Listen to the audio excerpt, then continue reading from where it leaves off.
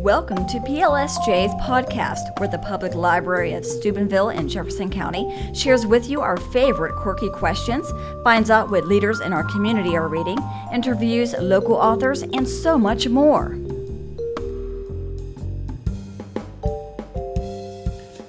Hello, hi there. My name is OJ Meeks. I'm the tech coordinator for the Library of Steubenville in Jefferson County. We often have patrons come into our libraries for tech help, hoping that someone can help them out with their electronic devices. I'm going to tell you about 3 things you can do to make library tech help go a lot faster. These 3 things are in no particular order. Also, the names have been changed to protect those whose true stories I use as examples. All names have been changed to a fictional name. Any resemblance to an actual person is completely coincidental. Number 1. Please kindly clean off your device before you come into the library for tech help. I've seen a lot of dirty devices. I have wondered why a device is wet when it is not raining outside. I realize everyone forgets things. After all, it's not germy to you.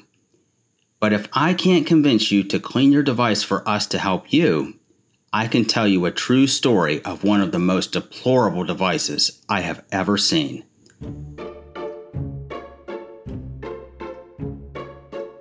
This older, very attractive lady came in one day for a scheduled tech help. She told me she had just gotten off the morning train. Now, to my knowledge, we don't have a morning train around here. I instantly thought, maybe she's just a little forgetful. To protect her identity, I will call her Sheena Weston. Well, Sheena Weston was distraught because her tablet just wouldn't work. It turned on, but the touchscreen was completely unresponsive. "How am I supposed to play my games?" she asked. "My screen is so bad, I can't even see Kenny Rogers on the YouTube. That man was a hottie in his day. He can stay with me anytime." I thought to myself, well, that was way too much information. I told Sheena Weston, "Okay, Sheena Weston, I'll see what I can do."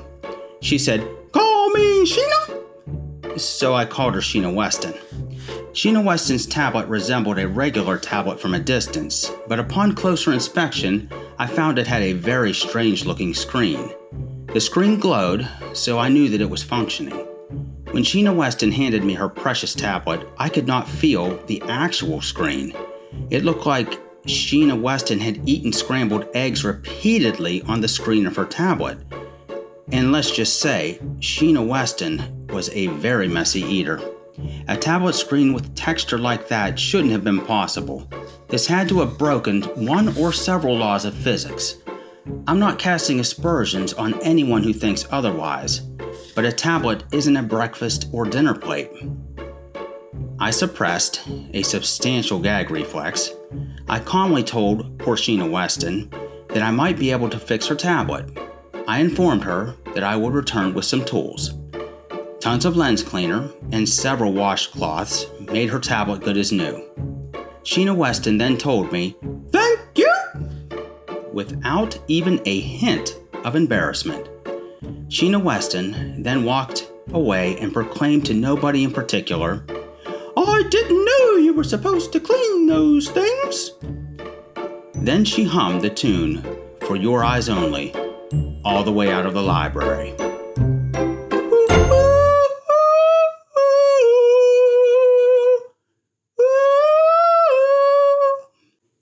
Imagine that. Now on to the second thing that you can do to prepare yourself for library tech help. Bring your passwords in with you if you have them.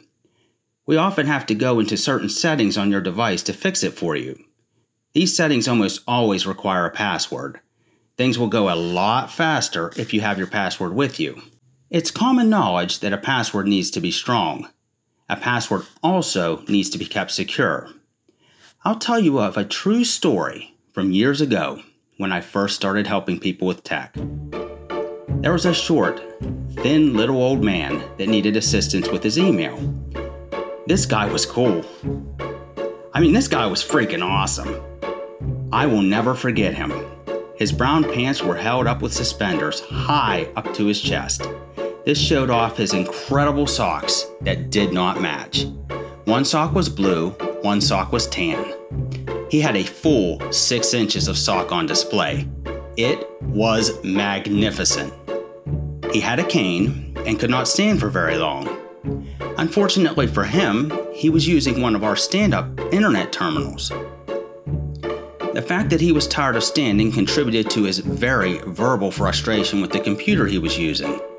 A thick cloud of profanity still lingers above where that computer once was. At any moment, his cane was going to go through that computer screen. I knew this because he physically held his cane like a spear to gut the computer screen. I had to do something right away. To protect his identity, I'll call him George Clowney. I said, "Excuse me, sir, can I help you?" A considerable amount of uncomfortable time passed as he finished his verbal assault of the computer he was using. He then turned to me and said, "What? I'm hard of hearing. You're gonna have to speak up." I then asked, "Can I help you, sir?" The old man retorted, "Sir, don't call me sir. The name's George Clowney. Just call me George." So I called him George Clowney. George Clowney gruffly spouted, "My back hurts. I gotta go sit down." I got a chair for George Clowney. I asked George Clowney if he needed to go to the ER due to the pain he was having. George Clowney gruffly spouted, "What do you think I look like? Some kind of invalid?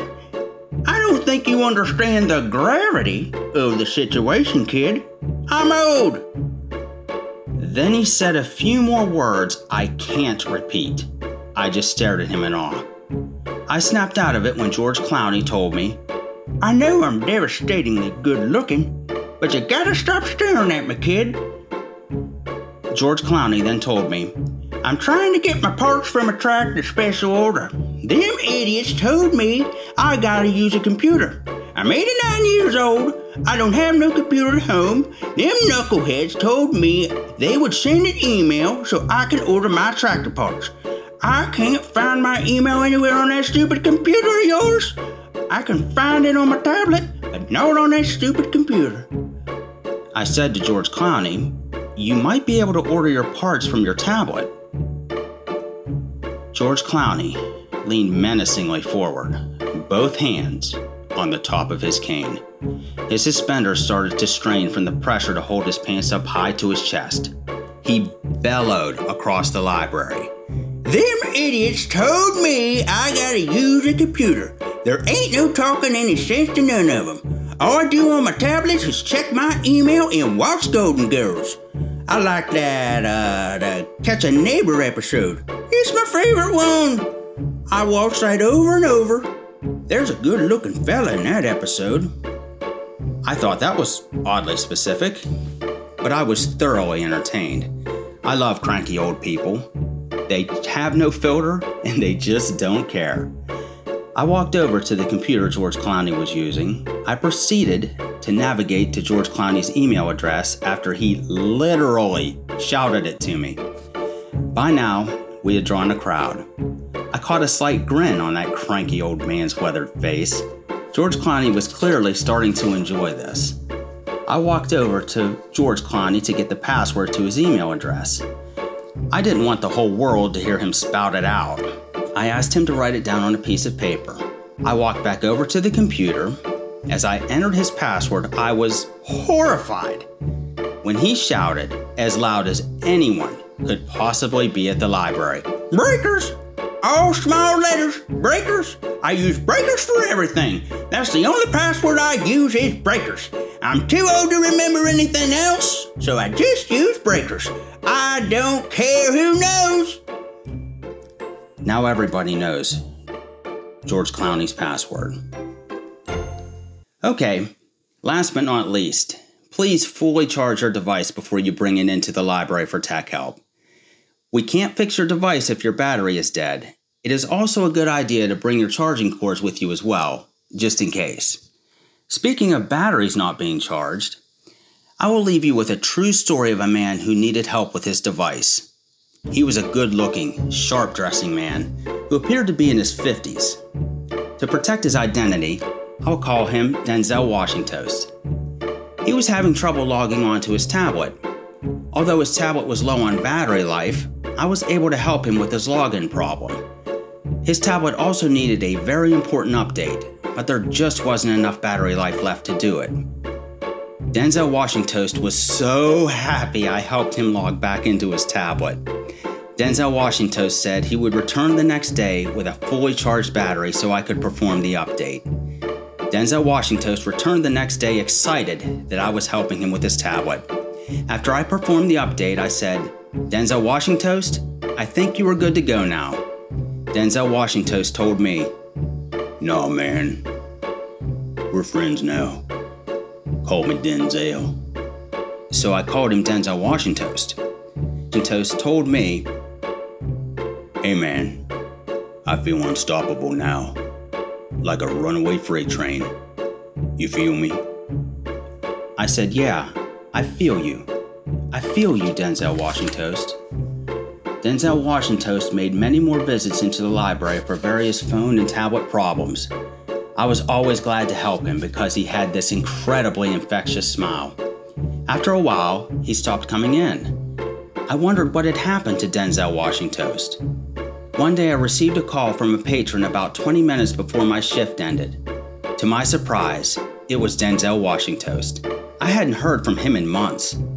Denzel Washingtoast told me, "Hey man, I got a problem. Could you help a brother out?" I said, "Of course. What do you need?" Denzel Washingtoast replied, "I need some chips." I said, "You need some chips? What do you mean you need some chips?" Denzel Washingtoast said, "I'm in a bad way, and I don't have anybody. I'm in the hospital, man. I need some chips. Could you stop at the store and get me some? I'll pay you back." I said, "Sure. I get off work in about 20 minutes. Denzel Washingtoast screamed with delight. "That's great, man. I need some Lay's and some Ruffles and some Fritos. Big bags. Family bags.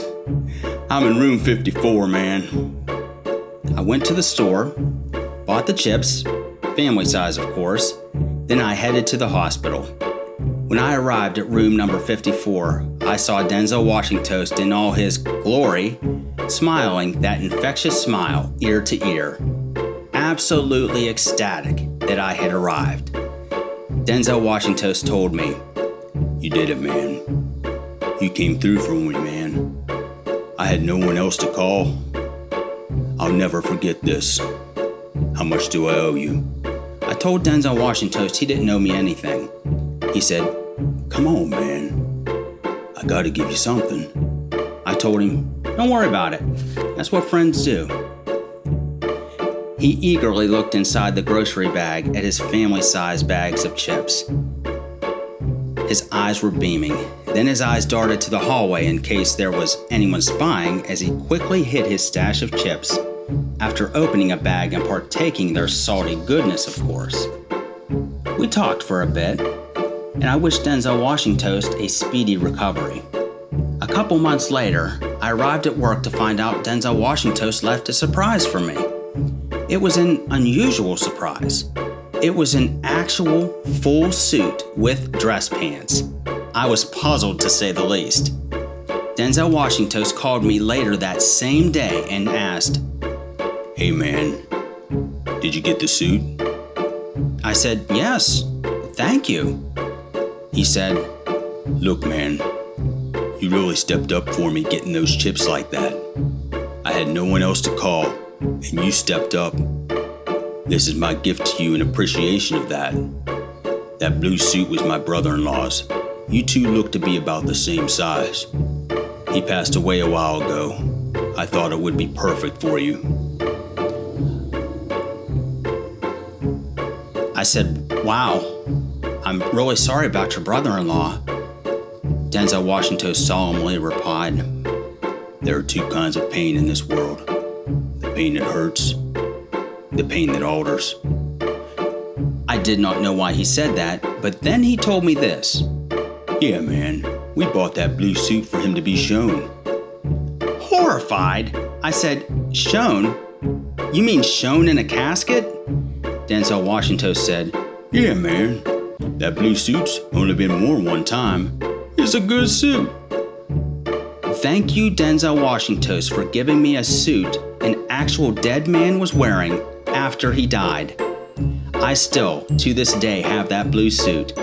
I have never tried it on for fear that it is haunted by Denzel Washington's dead brother-in-law. Thank you all for listening. See you next time. Thanks for listening to PLSJ's podcast. Visit us in person at your library branch or online at steubenvillelibrary.org.